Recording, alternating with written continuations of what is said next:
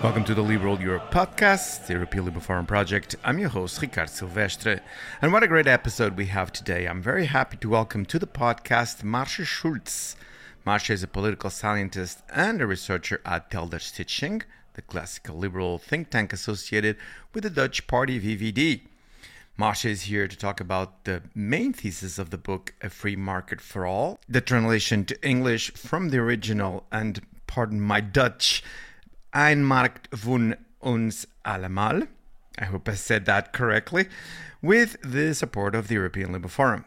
This book also has as authors Rolf Salomons and Ruben Aund Egerbrink. And after our conversation, I'll be back to tell you about the Future of Europe Journal, issue number 2, that is already available at the ELF website, and that deals with inflation. But now, with no further ado, I bring you Marcia Schulz.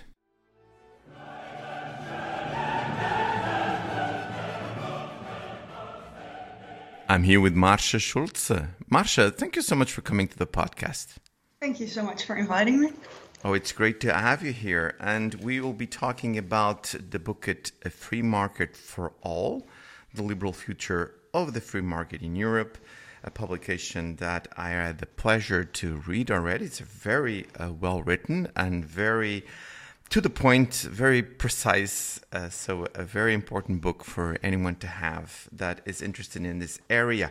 But before we get into the book, let's talk a little bit about yourself. Tell us the path taken to get to this point that we're now talking on the podcast. Yes, thank you so much. Well, my name, as you said, is Marcia Schulz. I am from the Netherlands. I'm 29 years old. I grew up more in the east part of the Netherlands, and then I went to study political science in Leiden, which is more in the west of the Netherlands. And now, currently, I live in The Hague, or Den Haag, as we say in Dutch. And my first real job after my studies was actually as a journalist for a news weekly. It's a magazine known by the name of Elsevier Weekblad, not to be confused with the academic publisher, but it's Elsevier Weekblad. It's a little bit like The Economist, but then in Dutch, I would say.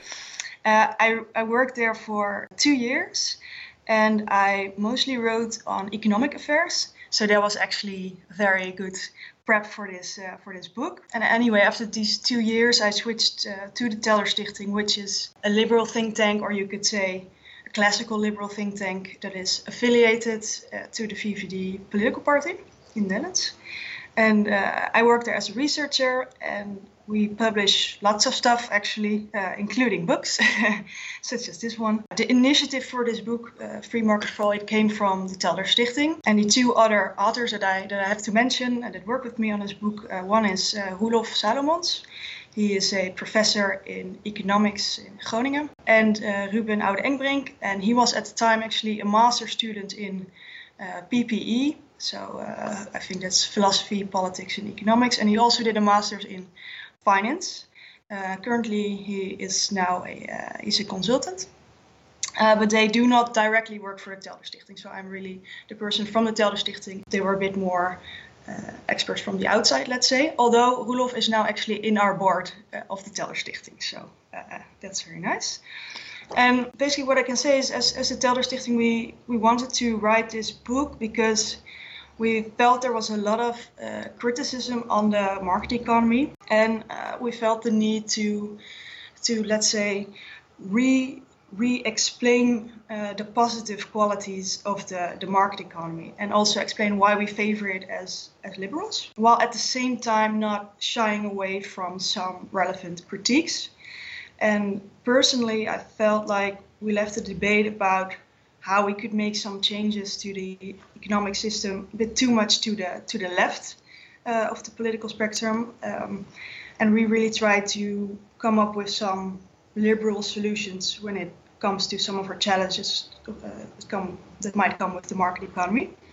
And this led actually to first a Dutch publication by the title Een Markt voor ons allemaal. But I felt that the topics that were covered in that book were definitely also relevant on not only on a national level, but also European, perhaps international, but that was the reason for me to get into a project with the European Liberal Forum, and they supported the translation, the English version of the book, which now goes by the name Free Market for All. And last Friday, when we're recording, considering last Friday, we had a really nice book launch event in Brussels with ELF, with a great keynote speaker, Tom Palmer, and a great panel as well, including the Belgian State Secretary for the Budget, Eva de Bleker, and former Foreign Affairs Minister of Belgium, and former EU Commissioner for Trade, Karel de Gucht. So we were really honored with those people coming. We were really happy to celebrate actually the book this time around, because for the Dutch version, it was really in the midst of the COVID pandemic, so we couldn't really do events or celebrate it properly, but now we could, so that was very nice. Indeed, and once this podcast goes live, and I'm going to put on the show notes some of the pictures of that event in particular. I could follow it on Twitter, and also later on, Maartje, I'm going to ask you to talk a little bit about other works inside Telder Stichting that you think will be interesting for our listeners. But let's get into the book right now. You make effort with your colleagues, and thank you for mentioning both of them, that for the sake of clarity, to define some important concepts, and for our listeners that later on will grab these publications and read it. Let's start with that, because it also opens avenues here in our conversation. So there's three in particular that you go into detail: capitalism, free market, and liberalism.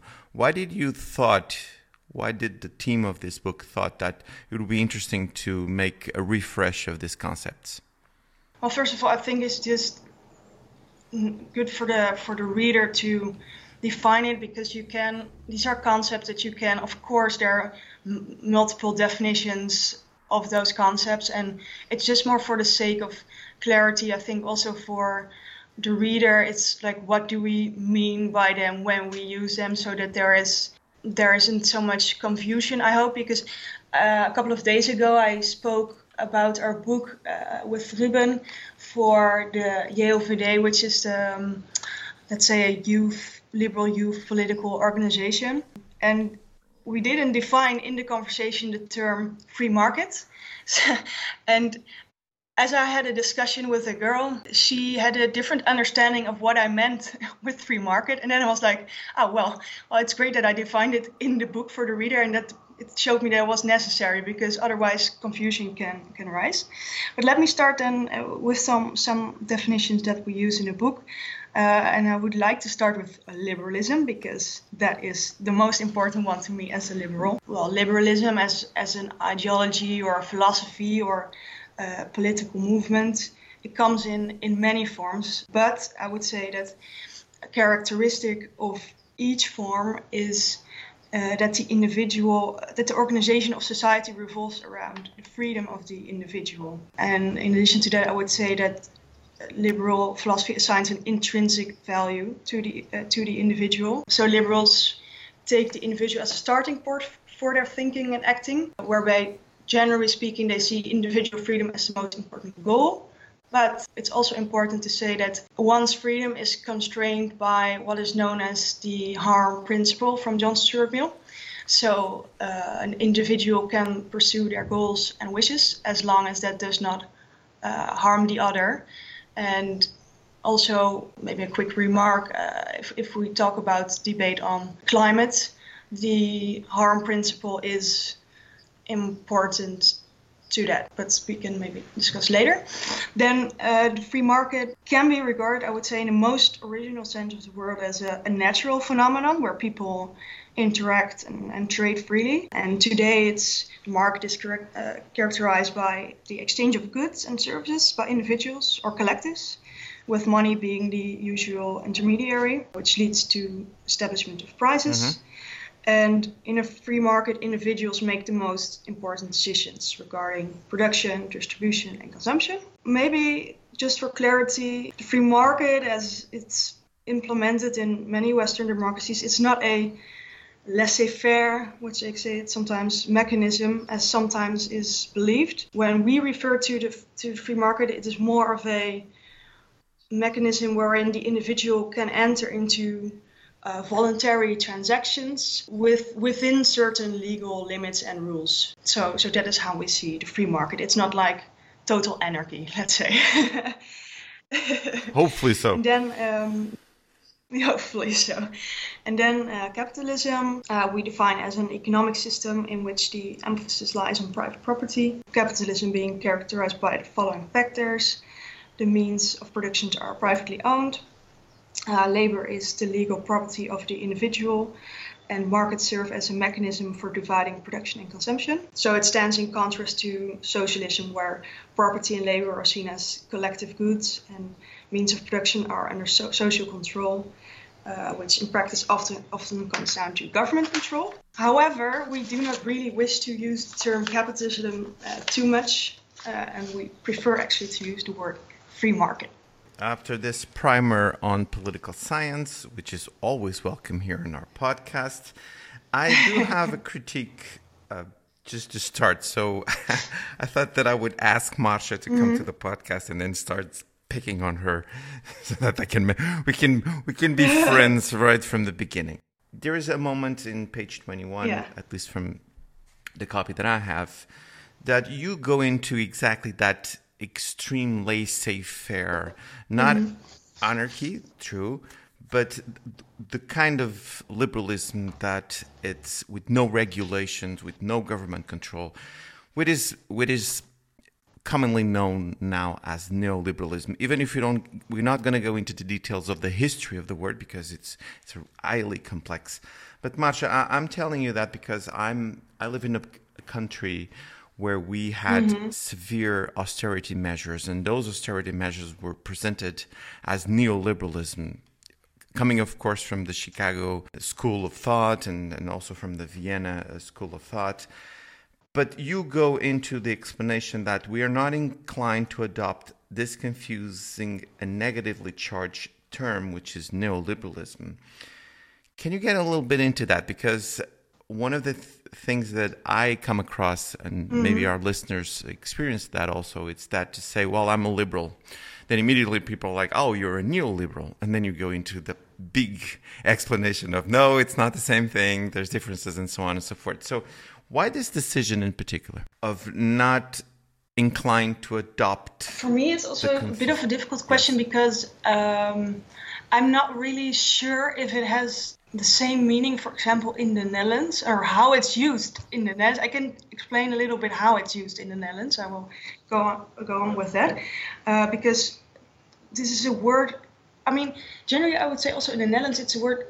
Lots of different people assign lots of different meanings towards this word. And maybe it's even also different between, maybe an American has another definition of neoliberalism than someone in the Netherlands, but even within the Netherlands, it seems like a lot of people mean different things with it. And this is also one of the reasons actually that we do not like the word, because it's very confusing. And in the Netherlands, it's always used as a negative word to frame an opponent. So that makes it a bit of a difficult word. I mean, some people actually use the word to describe it as what you say, as people that like the complete laissez-faire way of economics. And some use it to say the government should create markets everywhere. So that's actually very different to not intervention of another role of the government. It's actually a government creating markets and constructing markets. So those are already two very different meanings of the word, and I just don't think we need that word to discuss some of the critiques on the market. So I don't see any benefit from a liberal perspective to adopt a term that is so negatively charged and also very confusing, at least in the Netherlands, I think, in how it's used nowadays. Wonderful explanation. I was just bringing this up. Sorry to interrupt, but I was wondering how, for example, in Portugal, how they what is the definition of that word over there. Fantastic. Then this is what we'll do. We'll have one podcast where you and I will go into a little more of a description of neoliberalism and exactly what are the negatively charged concepts of it. This is just an aside, a very quick aside, but I've been reading a lot and studied a lot about neoliberalism. And therefore, I wanted our listeners to, when they go through this sentence where you authors say, well, we're not inclined to adopt, now they'll understand better why that decision was made. But getting a more into the book now, one of the sections, which is a really interesting one, it says the critiques of liberalism. And you do present a lot of them, and we're going to go into detail in a couple of them, which, and I must say this is a personal choice, so I decided to go to a little more detail about a couple of them. But because of that, I would like you to give us an overview of this kind of critique that you've been seeing in the media, in the academia, in the political world. How are those criticisms being made? Before we go into details, give us a little 10-foot overview of the of this particular topic. Well, as I said, one of the reasons we were motivated to write this book was we felt that in the past couple of years there was a rise of criticism on capitalism or the free market, and I think you can also see it in terms of certain publications. We have had, of course, Piketty with his famous book from 2013, Capital in the 21st Century. Mm-hmm. We had Kate Raworth with her book a couple of years ago with her book Donut Economics, in which she advocates for an economic model that stays within planetary boundaries. But also, just if I looked in the Netherlands at newspapers or discussions in our parliament, you really felt a change in the past years in the public debate. So people spoke, for example, very negatively about multinationals or big companies. The tone was generally just more negative and about the wrongs of the market or the capitalist system or neoliberalism, as some critics call it, as we discussed. Looking at the future, it is my hope that if we can make some adjustments in order to bring the market economy in line with the challenges of today and tomorrow, such as with climate change, we advocate for proper international pricing of pollution. I feel like the debate now, it's more about how to reform capitalism or how to reform markets. And I think it is up to us liberals to come with solutions that we prefer and like. And I hope then that people can be more approving of the market. Again, because the market, it has brought us a lot of prosperity in the past decade, and it is the system where individual choice is guaranteed. And in a complex society, we cannot, it's not that a central planner can manage everything, and also we do not, as liberals, wish for that. So we really, that's a bit of motivation, but also a bit the history of the discussion, I think, for the past couple of years. Follow up on that then it is a fair criticism, or there's a mix between a fair criticism and then just pure hysteria of a reactionary response now to more globalization, more trade, more flow of goods and flow of people. So do you see that this is a fair criticism that you responded to, or you just wanted to clarify a couple of things for all the people that don't understand what they're talking about? No, I hope, at least, it's up to the reader, of course, but I hope that our book has a serious tone in that it takes seriously the criticisms, while not automatically agreeing with everything or agreeing with the way people then want to change things. But I think it's also up to us liberals to respond seriously to the critiques and not ignore it or only be like in a celebration of the market and not also look with a critical mind. Because if you look with a critical mind, you can, at least it's my way of thinking, you can think of ways to make it even better. I mean, some of the critiques, I think we say it's we don't wholeheartedly agree with, and some of it we do. So I think it's a bit of a mix, and the most important thing is what are then the liberal ways forward to do with these issues.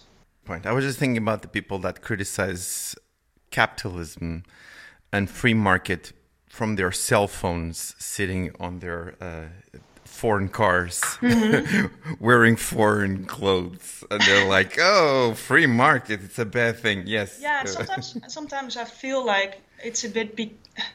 People actually don't realize.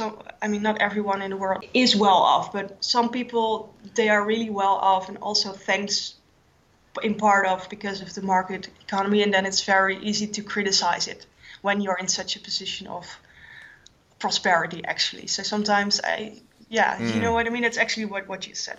So let's get a little more into detail now in our last part of the podcast. And again, I'm going to ask you to come back because maybe there will be a couple of critiques that you tell me, Ricardo, you didn't go into those ones in particular. I'll be like, oh, my bad.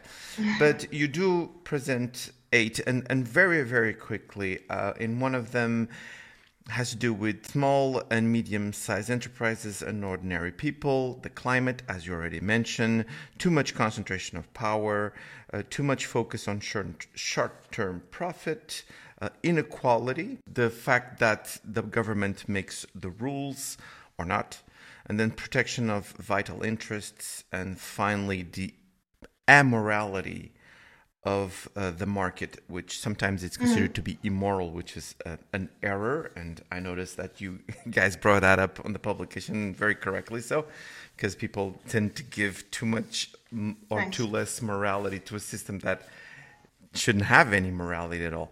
But let's focus then on 3 in particular, and I made the challenge to Marcia that I can either present the 3 in a row and you can go into them, or if you want, we can go individually in each one of them. So let's do a little bit of role play here on the podcast on real time. So how do you want me to go through this? Do you want to give you the 3 at the same time, or we go one each time? Maybe one by one, I would say. All right. So listeners, this is how interactive we have on the podcast here. All right. Concentration of power. Lack of competition. This I'm citing your work now. Lack of competition leads to all kinds of negative consequences. It results in less freedom of choice for consumers and employees, and also it leads to growing inequality. Please talk about this, because one of the things that we see and one of the critiques that we see is that sooner or later we'll just have one company that will provide us all the goods we need. It's a kind of a future dystopia WALL-E movie. I'm very looking forward to have your take on this. I think maybe it's important to say how we view this as also a liberal issue, because I think more generally speaking, I think liberals in the history, we never really liked too much of a concentration of power. So not with the state that has too much power over us, not with the church that has too much power over us, not with some kind of like aristocracy or that has a certain kind of power. But also then we thought it's the same way of thinking in the market economy. So we don't like it when a couple of companies dictate the field in the same sense, because also it's just not. I mean, that is the whole way of thinking. That's why it's also called a free market for all. It's about what is good for us, the consumers, and a lack of competition is really not good for the consumer. Also because it leads to higher prices and less choices in goods and services, but also less choice, for example, in maybe where you can work or the standards that you and the salaries that you get. So really vibrant, or how do you say, competition is really crucial and vital towards a well-functioning market economy. So sometimes intervention is necessary to ensure that there is a healthy competition and that there are no too much barriers for new companies that want to compete with the giants. So that is, and I think also the EU is more aware of this now and has been doing more in this. So I actually am welcoming of that. Very good point. I was going to bring that up with particularly Margaret Verstager, the way that she keeps warning that we're not going to take any monopolies here in the European Union. You guys should get ready. But another quick follow-up, Marcia. We have so much things to talk to. I think we're going to have to do a 2-part podcast. Yeah. But you do get into the 4 tech giants. And that is, I think, a very, very correct and accurate critique, which is giants like Amazon, Apple, Facebook, and Google just crush the competition. And if the competition appears, it's nation, and then they'll just buy it. They'll be like, all right, we're going to take that one. How much do you want? $1 billion? All right, there's $1 billion right there, because we will just put everything under the same umbrella. So. Yeah, and I think also there was also within the EU that some ruling or whatever, something like that. That problem sometimes also is that Amazon is, if I'm correct, both retailer, so selling its products online, also manager of the platform for third parties, and sometimes also is a bit of misuse then that can arise. So it's also very important to guarantee the neutrality and openness of these platforms. And, True. You just give that example, Google or Alphabet, it's another one where they're like, oh, well, just a way for people to go to our site, but then it will direct them someplace else. More and more it isn't. It's just self-contained inside Alphabet and Google. All right, go. And maybe also, if I can refer to some work that will be coming out from the Telder Stichting soon, it's actually by my colleague, Wilbert-Jan Derksen. I think you spoke to him 1 or 2 times already in the podcast. Yeah. I think in a couple of weeks there will be a publication on liberal values and digitalization in Dutch, but who knows, maybe there can be some English versions or papers coming from that. I will encourage him to do so as a colleague. And he also talks about the tech giants and these kind of things. I had the pleasure to share a panel with him at Elf ID Accelerator. Nice. Please send him my best. We have time for one more. Then I'm going to drop free market and vital interest, which is a shame because it's a very important one. But I want to focus on inequality, Marcia, because I do understand the dangers of it at the society level. And you do mention Thomas Piketty and the fact that inequality is a self-reinforcing problem, slowing economic growth and leading to social disruption, which is the main topic that I wanted to talk to you about. And we see this kind of Elysium, again, another movie reference, kind of process that we're getting into where the rich get really, really rich and then the poor get really, really poor. And this is not sustainable. So tell us a little bit then in the book, the reflection you do about this and the way forward. Yeah, thanks for that question. This was actually a topic that I think Roelof mainly wrote about, but I can also say some things about it in a general way. First to say, as liberals, I think generally we are not necessarily want to arrive all the time at equal outcomes. But I think the point we make is that we want to have fair opportunities and for everyone. I think also in the chapter we focus a bit on the Netherlands. So I'm thinking what would be most relevant for this. But I think if you look at education, for example, it's sometimes actually a topic that is more in the Netherlands. D66 is very much talking about education. The VVD sometimes does, but it's, I think, also like all liberals should be talking about the importance of high quality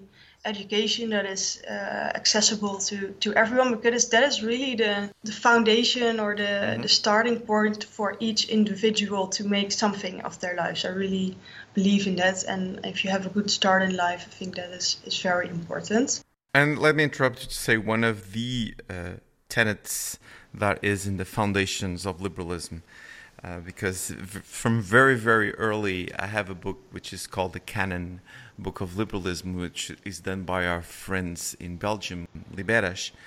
And reading it, it's easy to understand that from early on in the liberalism school of thought was education, access, similarity, and to provide the possibility of people to do well in life and to gain their own freedom. And then also, I think another point we generally make is that we should lower taxes on labor, things we actually do ourselves. We also make a point, for example, about inheritance taxes. These are, to us, those are things that are actually income. We can see it through some people. We see that from the point of the person that gives, but actually it's more of an income that you receive. And then it's to us it's strange that, for example, you can almost pay 50% tax on income through what you do every day if you go to work, and then at some point it's like 10% on through like inheritance tax. So we advocate for a bit of a shift in the way of thinking how we tax things in general. So a little bit the liberal principle of sharing the wealth but rewarding success. Yeah. It's a more of a social liberal tenet. That is true. Yeah, well, I mean, sharing the wealth in a sense of that we need to have, a government has some core tasks to do, and it needs to do that well. And of course, you need financing for this. So of course, we need taxation. We are not from the position that it's if someone is rich, we have to be very negative about people that are rich, and we have to hate them sometimes, as the left kind of seems to have like some intrinsic hate towards rich people. We are not really from this school, let's say. True. So maybe it's not necessarily a bad thing if there are differences, but absolutely. Yeah. Absolutely. If you're successful, it was born of your work, of your labor, of your idea, of your initiative. Absolutely. Yeah. I totally agree with you on that. Marcia, this is an amazing conversation, and time flies when we're having fun. It's an old saying. So I just have a couple more minutes with you, but I'm going to ask you to come back to the podcast. We can continue on the book because, again, there were several critiques that were presented, and some of them really, really interesting. But now I need you to tell our listeners, please, where they can follow the work done by Telderstichting, and also yourself, if you want to give us your footprint online. And once the podcast is published, I'm going to put the link that goes directly into the book that will be made available online on a PDF format. So tell us where people can follow your work. So, for example, if you want to follow the Telderstichting, of course, you can go to our website, but it's mostly written in Dutch. But our Twitter handle, it's at Telderstweet. And you can also follow me personally on Twitter. It's just my first and my last name, at Maartje Schultz. Of course, as you said, the publication Free Market for All, it's now on the website of ELF. So you can read it for free over there. So that's where you can find us. And I hope we can do lots of things with Telderstichting, with ELF, and also gives us an opportunity to publish more, also in the form of like podcasts or papers or whatever in English, so that more people also outside from the Netherlands can follow what we do. I'm going to put all the links on the podcast show notes. You should, dear listener, follow the work done by Telderstichting and also by Marcia, and we're talking about other members of the team that are doing fantastic work. But from now, I'm going to thank you so much for your time and so much for talking to me, and definitely please come back to the podcast so that we can continue this really, really interesting conversation. Yes, thank you so much. I really had a good time.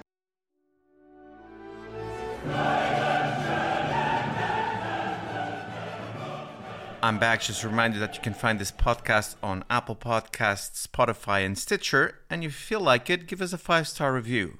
In that way, you can help us spread even more liberal values and ideas.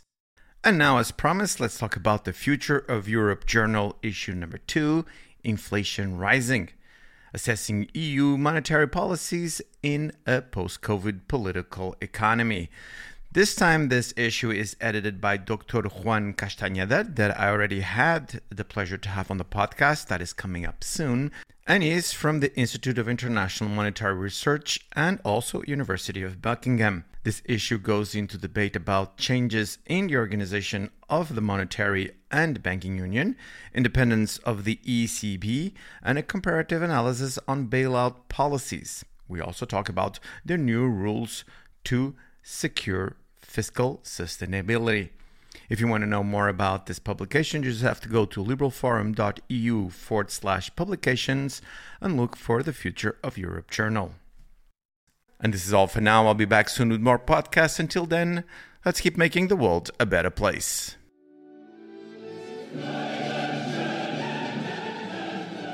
This podcast is produced by the European Liberal Forum, co-founded by the European Parliament, and have the support of the Social Liberal Movement think tank in Portugal and Liberté Foundation in Poland. The views expressed herein are those of the speakers alone, and these views do not necessarily reflect those of the European Parliament and or the European Liberal Forum.